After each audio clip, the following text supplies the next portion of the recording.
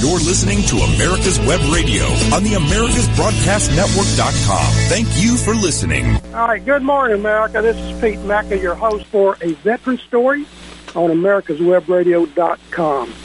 I cannot tell you how thrilled I am today to have my very, very special guest. I love this lady to death. She retired from the military. She retired from the Sheriff's Department. She is a rare gem. She is a jewel. And her name is Peter, just like me. Good morning, Repeat. How you doing? I'm doing fine. How are you this morning? Well, still kicking after all these years. All right, Pete, let's start with the basics. Where were you born and raised? I was born in Chattanooga, Tennessee, and I was raised predominantly in Chattanooga, except for when I went to visit and stay with family in Oklahoma. Well, why would you go to Oklahoma? Well, I am, I guess you could say, a half-breed. I'm Cherokee, and I have family that was located on the reservation in Tsalagi, Oklahoma, and I went to stay with them. Okay. How did you get the first name Peter, being a lady? Well, that's an interesting story. No, my dad did not want a boy. It just happened that in a tradition, when a child is born and they live and they pass away, some part of that child needs to continue to exist. When the next child comes along, a name that was given to the first child is bequeathed to the next one. I had a brother. He, Peter Allen. He lived for 3 months. He died of crib death, now called SIDS. And when he died, it was several years before my mother got pregnant again. And my father said, we are going to make sure that Peter lives. So Peter's going to be the name of this child. This was before they found out what the baby was going to be. They didn't have that technology then, and then out pops this girl, and my mother's like, oh, heck no. And he said, yes, Peter's going to be her first name. And my mother said, well, she's going to have a middle name, and it's going to be Elizabeth. But Dad said, Peter Elizabeth it is. And that's how I come about being Peter Elizabeth. Peter Elizabeth Wolfe. I think it's a great name. I love the first name Peter. Right, Repeat? That's right. Now, your dad was a World War II veteran. He served in the Pacific. Tell me a little bit about your father's service in the Pacific. Well, my father was with the 136th, and he was trained as an infantryman. And his job in the Pacific, besides being an infantryman, was to be assigned to logistics, quartermaster at that time before transportation broke away and became a separate branch of its own. He drove a deuce and a half, and he drove an ambulance. But he didn't talk much about what happened to him. I could tell that it was painful because my father said, of course, he didn't fight in the, European theater, but to him, the Japanese were the most savage people he had ever came across. And it took a lot to get stories out of him. But there was one story that I'll never forget. And it wrapped around a rifle. I played with that thing all the time. And my father told me finally the story of the rifle. It was on some island. He didn't tell me where, but it got down to where it was combat. And it was between him and this Japanese soldier. And my father said, I knew that somewhere along the way, one of us was not going to make it, and it wasn't going to be me. That's not going to go home. And that's how he came across having this Japanese rifle. And I do remember the first day I met you and interviewed you, I walked into the room, and you were holding a Japanese Type 99 rifle, and I'm saying, ooh, I hope she's not mad at me. Okay. My father, your father was a police officer in Chattanooga. Tell us a little bit about his job up there. My father, after the war, like a lot of servicemen, was hard-pressed to find a job. And he decided to become a police officer because during the war, my father served as an MP at Fort Oglethorpe. Fort Oglethorpe not only was the second largest WAC training center, but it was also a POW camp for Japanese and German prisoners that were shipped back to the United States. So he had some experience at being an MP when he was returned back to the United States on emergency family leave.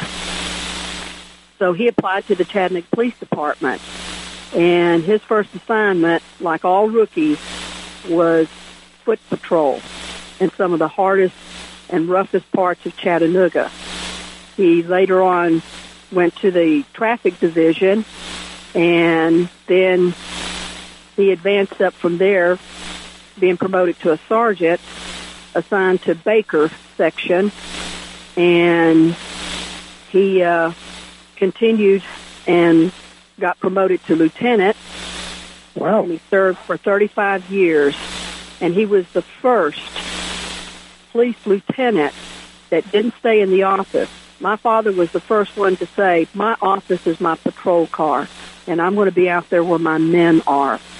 So my father served in the field as a lieutenant. Couldn't get him to stay in the headquarters. His captain was always, your job is not to be out there, and he said, yes, it is. Wow. Okay. Pete, we are going to our first break. We'll be right back with Peter Elizabeth Wolfe, and she'll be discussing her time in Florence, South Carolina a little bit, and also what life was like on the Indian Reservation in Oklahoma. We'll be right back. Get your pen and paper ready. If there's a move in your near future, I'm here to tell you that the folks I used and now recommend is Around Town Movers. Timothy and the guys recently moved me, and I am and was totally satisfied with a sometimes not so fun experience moving. Call Timothy at 770-378-4708 and make it a good move and a good experience. Around Town Movers for that local or cross-country move. Timothy, Around Town Movers, in my opinion, are the best. That's Around Town Movers. Call them. If you live to serve and want to make an even bigger difference, consider joining the U.S. Army. With training in fields like medical care, linguistics, and engineering, an Army career can amplify your efforts with humanitarian opportunities all over the world. Plus, you'll receive competitive pay and incredible benefits, so you'll be taken care of, too. Learn more at GoArmy.com. You're listening to America's Web Radio on the AmericasBroadcastNetwork.com. Thank you for listening. Okay, folks, we're back with Peter Elizabeth Wolfe, a retiree from the United States Army as officer and also a retired sheriff's deputy. Pete, I know you got Cherokee Native Indian blood in you, and you used to spend some time in Florence, South Carolina, I think during the summer. Tell us a little bit about that. Well, my mother's family, after leaving the reservation, my grandfather became a sharecropper, and his specialty was cotton and tobacco. And one of the things we would do during the summer is go help on the farm. And, boy, I tell you, picking cotton, I can tell you about it. Harvesting tobacco, I can tell you about it. Yeah, real easy, right? Just real simple stuff. Oh, yeah, right. And I know you went out to, I know that was tough, but you told me a lot about the Indian reservation out in Oklahoma. I think a lot of people would like to hear your comments about reservation life.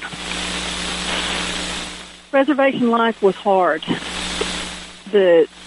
My grandparents and family members basically stayed with traditional Cherokee living.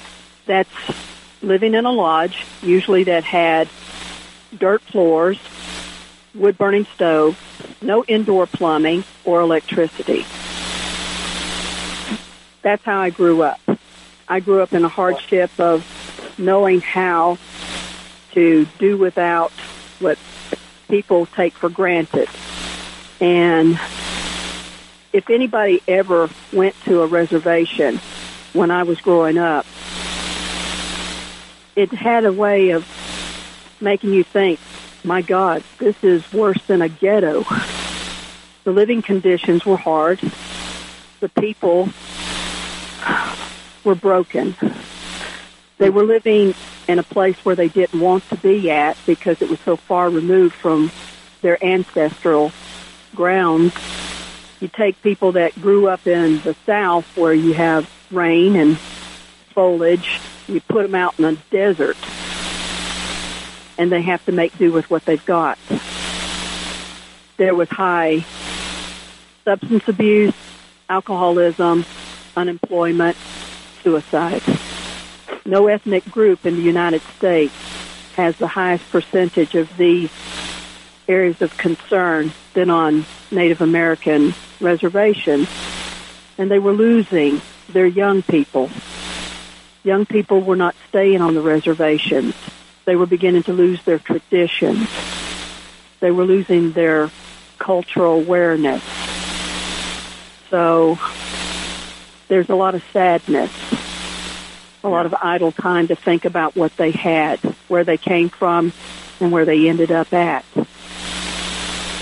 You know, I don't know if you knew this, Pete. I studied Native American history in college, and I like that post I see every once in a while on Facebook that has a nice picture of an Indian brave up there, and it says, the federal government told us they'd take our guns and take care of us. Didn't happen. Your family, though, was very patriotic. I believe you had an uncle that was on the ill-fated USS Indianapolis. Tell me about that guy. My Uncle Freddie joined the Navy because that's what he wanted to do. He grew up where there was no water, wasn't close to any water, and why the heck the Navy was calling to him, I have no idea. But he was the firstborn. My mother was the second oldest of 16. All of my uncles on my mother's side of the family served in the military. But it was my Uncle Freddie that I managed to get to talk to me because I was in the service.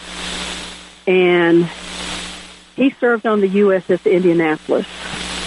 And we all know the story of what happened to the Indianapolis.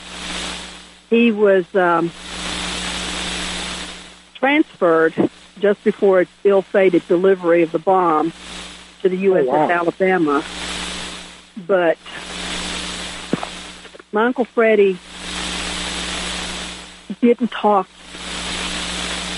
much about what he lost. He was very private, but he lost so many friends, and he became an extremely religious man, believing that it was God's intervention that transferred him before the Indianapolis went down. Wow. There's so many unbelievable stories about World War II. We'll never see the likes of that generation again. Pete, tell us a story about when you told your dad that you want to be a cop too. What did he tell you? Well, I think the first words were hell no. My father was my hero. He was the single most important person in my life. I admired him for what he did, and I wanted to follow in his footsteps. My father was a very caring man and helpful. And the stories he told me when he'd talk about his job, I thought, man, I want to do that. And it was from my father I found out that he was fourth-generation law enforcement. My family has served in law enforcement and in the armed forces. So I told him, I want to be a cop. And he goes, hell no. And I'm like, why?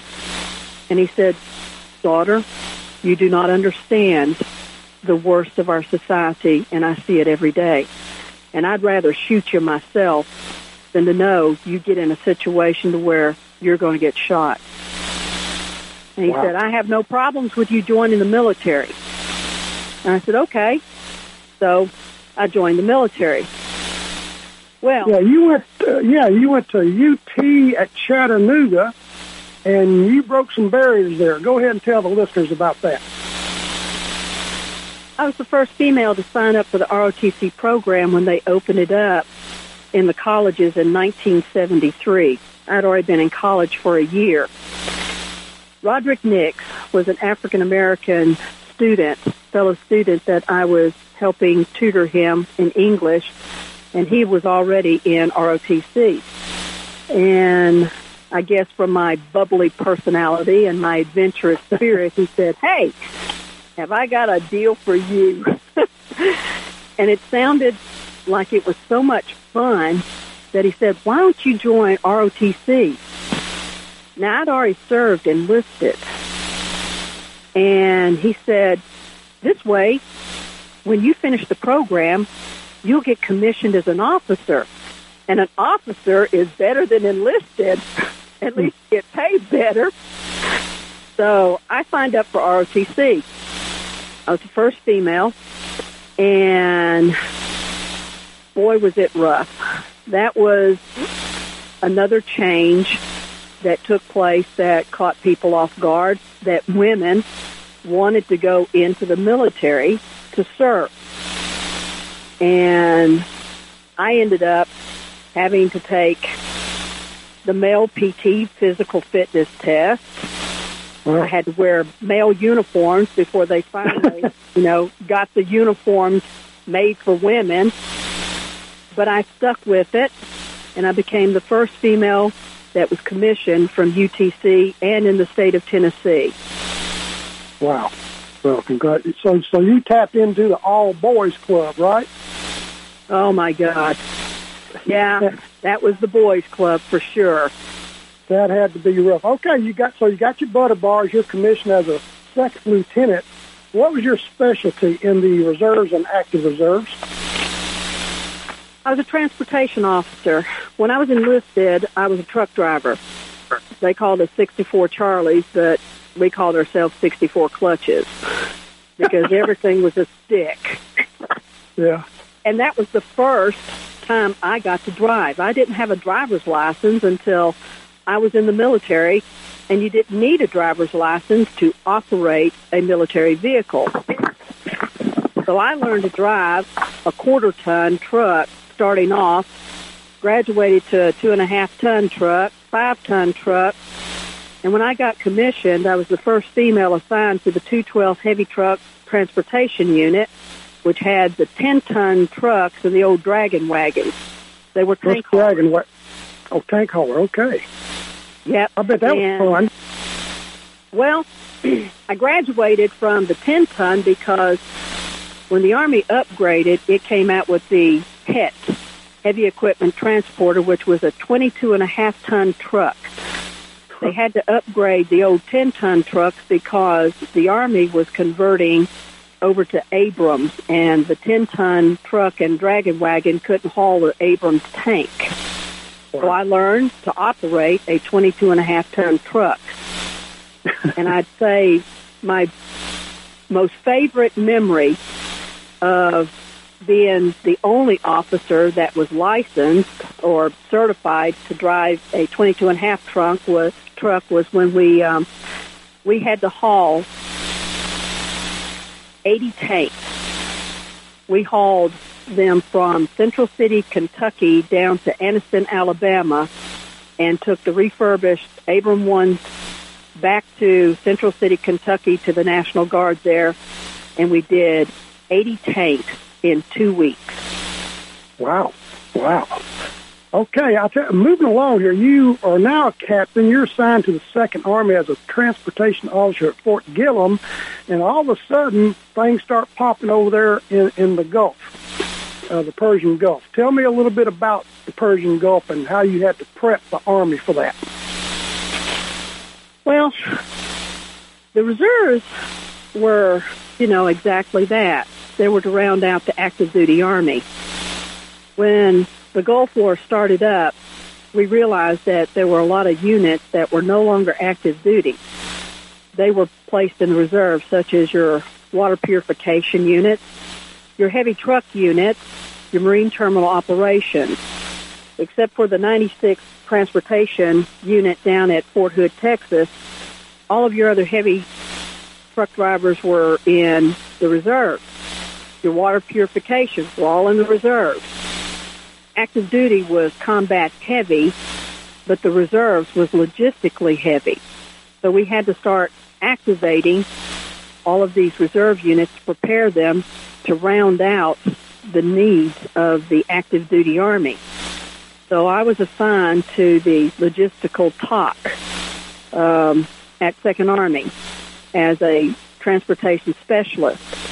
But I also had to work with fellow logisticians on activating reserve units and getting them prepared.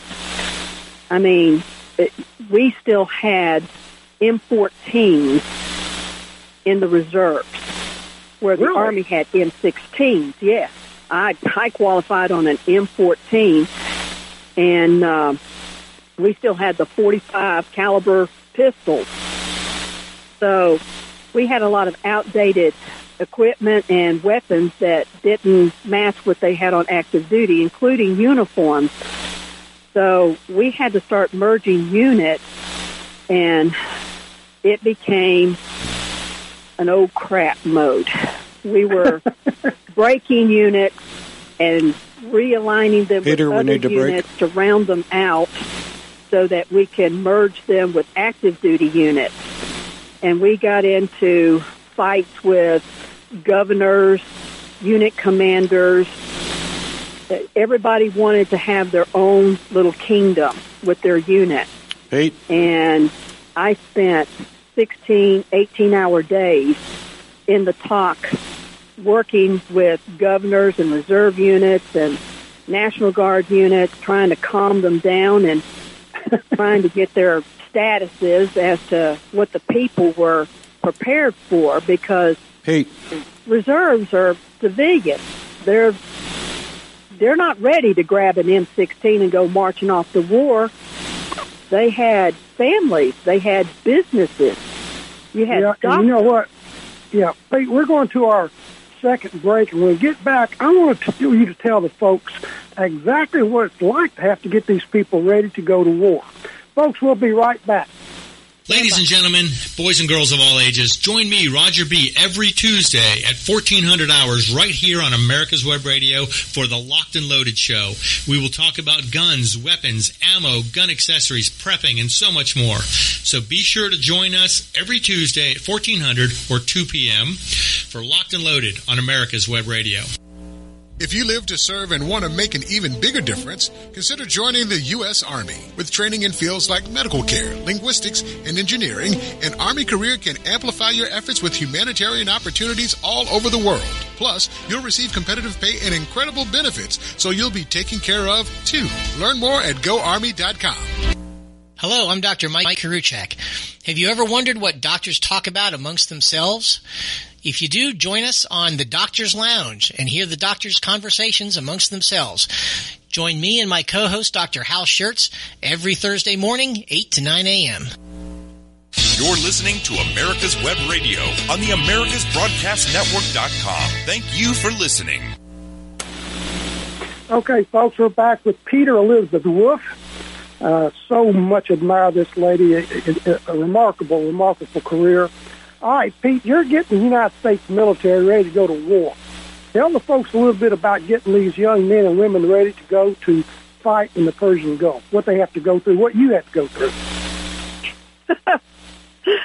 Well, let's just say that trying to get them ready to go to war was like a herd of turtles racing across a field of peanut butter. The Pentagon was caught totally off guard about what it would take to mobilize civilians that were in the reserve. We're talking about doctors with their practices. Who's going to take over their patients? We had people that had mortgages, leases. We had parents that were also in the reserves. Who was going to take care of their kids? Who had power of attorney? Who had wills? So we had to gear up active duty and reserve JAG offices to try to get their administrative needs taken care of, insurance policies, wills. They had to find out who was going to take care of the kids. We had to work with companies and, mortgage companies so that they would understand that all of a sudden a guy who's a doctor who's, going to be making a heck of a lot less being mobilized as a doctor in the military may not afford his mortgage. And it was just like, when I tell people I literally slept under my desk in the talk, that was because it was a 24-hour effort to try to get these people ready and get them everything they needed, tell them where their staging area is, get them ready to get to where they had to go for training. All of them had to go through some training before we shipped them over to the Gulf. People don't think about that. I remember you called the Pentagon the puzzle palace. So I think you had your hands full. It hasn't changed. All right, now, this is also something people don't understand. Once the shooting started, once the war commenced, you had to plan for when the shooting stopped. Tell us about that. Well, getting them over there, after we finally got them over there, we didn't realize how fast it would be over with. We got word of, the enemy suddenly saying, whoa, we've done poked the bear the wrong way. We drew one breath, and then the next breath was, oh, crap. Now we've got to get these people back. We've got to get the equipment back. And at that time, we were planning on having to put together the JAG people again, getting everybody ready, working with ships that we contracted to take them over there to get the equipment back. And then that was sorting out what belonged to the reserves and what belonged to the active duty people. So once again, we were back on 16 and 18 hours within a week after the shooting stopped. Oh, that had to be one big headache. It was, but I think the bigger headache was when the people up in Washington said, wow, we've got to remind the people of what we did. And everybody that made the sacrifice to go over there needs to be recognized. So they came up with the idea of we're going to have a parade in Washington, D.C., because we had some bugs. We worked them out. We got the reserve National Guard unit up and running, activated. They were doing active duty, and they wanted the people to see that we were prepared if ever this happened again, lessons learned from this one. And we wanted to give them that recognition. So 2nd Army ended up with training all the people to get ready for the parade. Which means we had to coordinate with Washington, D.C. on how it was going to be, who was going to be in it, and it was another headache, to say the least. Another herd of turtles racing across a field of peanut butter, right? That's right. This time they're trying to bring them back to the ocean, you know. I felt like they were swimming against the sharks. Pete, your later assignments include the Pentagon and in Germany with the 3rd Army, Patton's old unit. You had a command post at Sunny Point, North Carolina. But you had some vivid memories of Bosnia. Tell the listeners about Bosnia.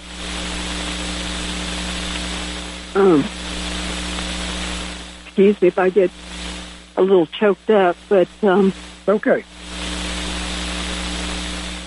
Bosnia is something that I can't forget because it was so inhumane.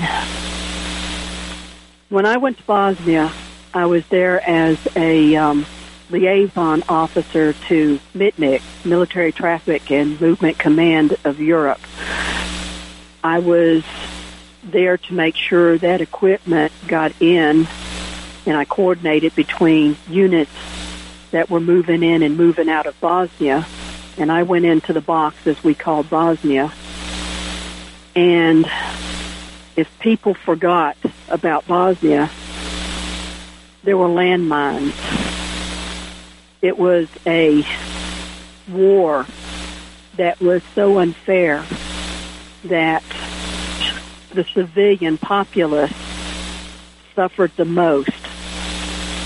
You had the Croatians, you had the Serbs fighting against each other. It was almost like an ethnic cleansing thing to where there was no regard for anything except for who was wanting to win. My first 2 weeks in Bosnia, I had to go to several places with an escort, armed escort, and it was to clear out places where we could consolidate equipment for shipment. And I don't think I saw one complete child. The children were the ones that were most of the time finding the landmines. They all had something missing. They had arms, legs missing. They were the ones that would go out into the fields to prepare the fields for the crops. And because only the people of that local village knew where the mines were, they didn't know where the counter mine fields were planted by the opposites. And I went to Sarajevo for a conference. And remember, Sarajevo, just 2 years before the Bosnian War broke out, they had the Olympics. That's right. Yeah. You would have never have recognized Sarajevo if you watched the Olympics. You would have never recognized it. Was it destroyed? Well, I remember going to the skating rink where they had the skating event. Yeah. And the arena itself was so pockmarked with holes from explosives. And the buildings that they spent so much money on trying to put together the Olympics, which is not cheap, were destroyed. There was nothing that could be salvaged of them, whereas in other cities where they have Olympics, they reuse those buildings. They refurbish them and use them for events or for other things, but there was nothing of Sarajevo that could have been used for anything. Wow. Pete, for our listeners, and they may have forgotten about Bosnia, Explain exactly what happened between the Croatians and the what was the Muslims or the Serbs. Explain that to people. The fight between the Serbs and the Croatians was an ethnic thing, and it stems from World War II. After the war, they didn't get a choice as to what was going to happen to them. So what they did was they had a dictator that came in, and what he did was basically tell everybody, you're going to live in peace, or I'm going to wipe out your whole family. So the Serbs, who turned in the Croatians because they were Muslim to the Nazis, created that hostility, because the Serbs were Eastern Orthodox. They were Christians. And in order to not be eliminated by the Nazi Germans, they turned in their fellow countrymen to the Nazis, who were not for Islam. And that spilled over once again into the coming of the Bosnian War, where they didn't forget that. And so it was an ethnic cleansing. You know, Pete, that I guess you being in a situation like that, me being in somebody else's civil war in Vietnam, although it was against communism, and we got people they speak glibly about civil war here and revolution here and taking to the streets and everything else. I don't think people realize what they're really talking about. You and I have seen it, we smelled it, we tasted it. We sure as hell don't need it here on the streets. I think you agree with that. I'll tell you right now, I get so sick of listening to people say, oh, it looked like a war zone. How the hell would you know what a war zone looks like? I agree. But your experiences in the military, that also helped you transition to something you really want to do. You retired as a major, and the same day you graduated as a Rockdale County Sheriff's Deputy. Is that correct? Yes, it is. The day I graduated from the Fulton County Academy was the same day that I was placed in the retirement roles of being a reserve officer. I had promised my father that I would not go into law enforcement as long as he was living. So when my father passed away, I got my orders to go to Bosnia. When I came back, I had made up my mind. I was going to become a law enforcement officer and follow in my father's footsteps and become fifth-generation law enforcement. Yeah, God bless you. Peter, we're going to our last break, and we're going to come back and let you talk a little bit about your police work and some comments and some of your opinions. Folks, we'll be right back. Please stay with us. The disease of addiction is a life-altering challenge, not just for the person suffering its effects, but also for the family and friends who support and love the one caught in its grasp. What should be the course of treatment? Who is the best person to render treatment? And what is the best place to go for the care that is needed? We know that you want answers to these and many more questions. Call 770-696-9862 and speak to a representative of the Atlanta Healing Center. They can tailor a program specifically designed to address the needs of the person suffering with an addiction, or give you guidance as to where that help may be found. Information is the key, and the trained staff at AHC is here to assist.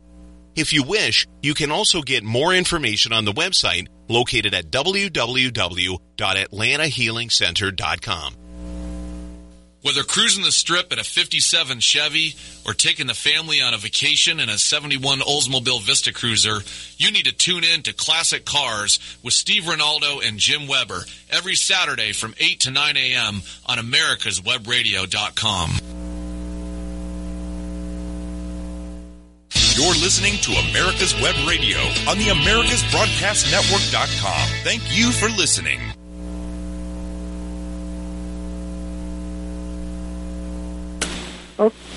Okay, folks, we're back with Peter Elizabeth Wolfe, one of my favorite people. Peter, you retired as a major and went to work that same day as a Rockdale County deputy sheriff. That's something you've been wanting to do all your life. Tell us a little bit about your police work. When I got accepted by the sheriff's office, I was the oldest person they had sent to the academy, definitely the oldest female. I was 45, went to the academy at 46. When I graduated, I was placed on morning watch, which was the midnight shift. I was the only female on morning watch for the first 4 years. They didn't have many women that were mandated officers on the road with Rockdale at that time.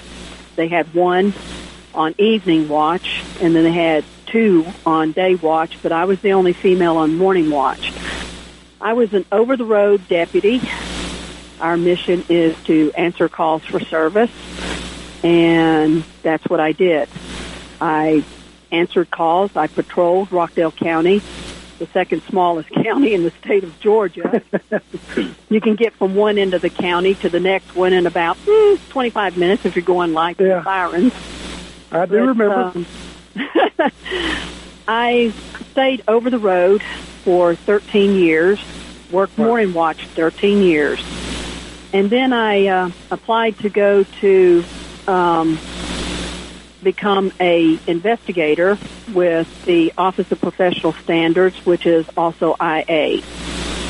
I worked in that office for about 2 years, and then I went to CID, which is criminal investigation. And I worked with criminal investigation, and they transferred me to become an investigator for the traffic or special ops. And then in my last 2.5 years, I was assigned to the courthouse. And a lot of people think that the courthouse is a crypt job, but it's not, because you have to deal with the public. And if you want to think of a place that things can happen at, wait until you're working security at a courthouse and somebody comes banging out of a courtroom because somebody they love just got sentenced. You've got to keep a cool head, and you've got to have a demeanor that is going to de-escalate a situation of high emotion. So I rounded out my 20 years when I retired from the Rockdale County Sheriff's Office on December 4th from the courthouse. And it's been an experience, and I hope and pray that I did my father proud. Oh, Peter, I will say that your father's looking down, smiling broadly, okay? Our station manager and owner, David Moxley, lost his best friend to Agent Orange, and I believe you lost someone to Agent Orange that you love, too. Tell the folks about that. While I was at Second Army, I met a man that I'd only known telephonically for 7 years before I ever saw his face. It was Lieutenant Colonel Robert Timian. He was working in the desk rim, or the finance, and then he was in the JAG. He became my husband. Bob served 3 tours of Vietnam, and he was the best friend I ever had. He was the best thing that ever happened to me. And unfortunately, not long after we got married, he was diagnosed with having Parkinson's. And eventually, through fighting with the Army and fighting with Americans with disabilities, we established the fact that one of the things that came out of Vietnam and exposure to Agent Orange is Parkinson's. So he got exposed to Parkinson's or to Agent Orange and to develop Parkinson's because he was with the 1st of the 505th PIR, which is, Parachute Infantry Regiment of the 82nd Airborne. Mm-hmm. And when he was in Vietnam, he was an advisor to the South Vietnam Army, trying to help them fight their own war. That was the plan when they started talking about withdrawing troops from Vietnam. So his job was to go out with the little brown men, as he called them, and try to teach them how to fight their war. And he even worked with the Montagnard. Tough people. Don't know. The Montagnard were considered the indigenous people of Vietnam, basically, like the American Indian is the indigenous people of America. They were known by their own people as savages. But they were the ones that knew how to really do guerrilla warfare. So he served 3 tours of Vietnam, working as an advisor, advancing to being the senior advisor, but still being the only U.S. Army soldier with a squad or platoon of South Vietnamese military. He was the only one that had a radio. And there would be nobody else that could use that radio. Any call for assistance, doing a call forward for artillery, if anybody's voice other than his came over that radio, he was out of luck. Wow. And I think he... Go ahead. He passed away. A matter of speaking, on January 30th, he passed away 9 years ago because of the complications of Parkinson's brought on by Agent Orange. Wow. I know that I have interviewed 2 nurses who served in Vietnam. They have Parkinson's, and people say, well, how'd they get in contact with Agent Orange? They were nurses. They had to cut off the uniforms of these soldiers who were in surgery or going to get the treatments, and those uniforms were laced with Agent Orange coming out of the jungle and things. So this is as you know, Agent Orange is something that we Vietnam veterans are still fighting, and we'll be fighting it to our graves. So I'm very sorry for your loss. I know that he was a hell of a warrior being in the 82nd Airborne. Yes, he was. Yeah. He was a hell of a guy. I know he was. Okay, you are a retired police officer, and you see what's going on in this country. Let's talk about defunding our police, and give me your thoughts on it. Go, be honest. Go ahead and take a shot at it. Some people may want to put the fingers in their ears when they hear this. No, I think they want to hear it. Go ahead. My father had a saying, ignorance can be fixed, but stupidity's forever. These people that talk about wanting to defund the police department, it takes money to train policemen. When you defund a police department, what are you going to do? You're taking away training from them. We are trained on how to do our job, and we're doing our job based on a lot of studies that are put in on how we can get that split second of observation or how to handle a situation. A criminal already knows what he wants to do. He's already made up that decision. He's made it as whether he's going to fight or flight. A lot of our training is based on scenario, like in a judgmental shooting scenario, and actual live judgmental shooting in our in-service training. That takes money. When a department is defunded, they're going to have to figure out, how are we going to train? Because the things that don't come into training is how you're going to protect your police officers. Vests have expiration. Vehicles break down. Ammo costs money. Everybody has to go through training, and every year we have to qualify. There's no other company besides the military that is put through such an extensive and intensive training as law enforcement, because we are the soldiers of our civilian populace. We enforce laws. We don't make them. And we have to have the training in order to keep out of the crosshairs of the public that doesn't understand our damn job. The people that are screaming about defunding, especially up in Washington, half those people have never understood what a policeman does. You're a lone guy out there in a prowler answering calls that at best is unknown trouble. That's the best dispatch can give you. And in situations that you're going into, you've got to have the best equipment and you've got to have the best training to do that. When an agency is left with the decision, well, do I cut my training down from 40 hours to 20 hours? Do I cut down how I'm going to train these guys on judgmental shooting, which is the key to what police officers are always being criticized about? You want these people to understand it's open for you. If you want to find out what I do, most agencies have what's called a Citizens Academy.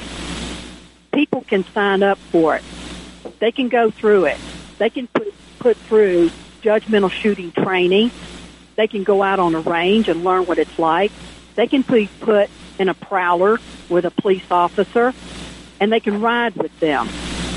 The only difference is when the crap hits the fan, they have to put these people out of their car.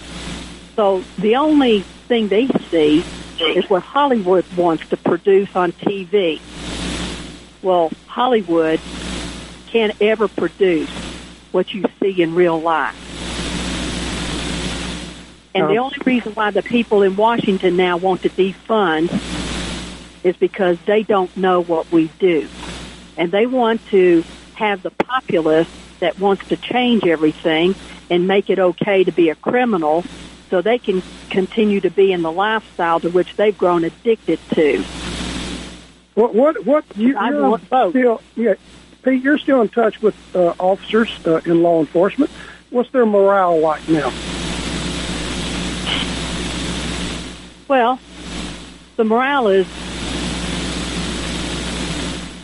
at most is at the lowest point it can possibly get.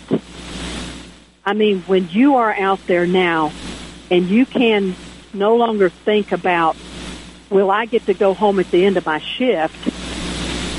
Your main focus is on, am I going to be charged with something because I responded to something that I viewed as a threat, and you want to second guess me? You weren't there. You don't know what happened. It's like the handcuffs are no longer going on the criminal. They're going on the police officer. Oh, I love that statement. I love that. Pete, I need to have you back sometime just to talk about police enforcement. I think a lot of people need to learn exactly what it's like to be a cop these days. Gotta go. We are out of time. Pete, this has been a heck of interview. Thank you so much for doing this. I think people learned a lot today. I love you to death there, Peter. You take care of yourself. You're listening to America's Web Radio on the AmericasBroadcastNetwork.com. Thank you for listening.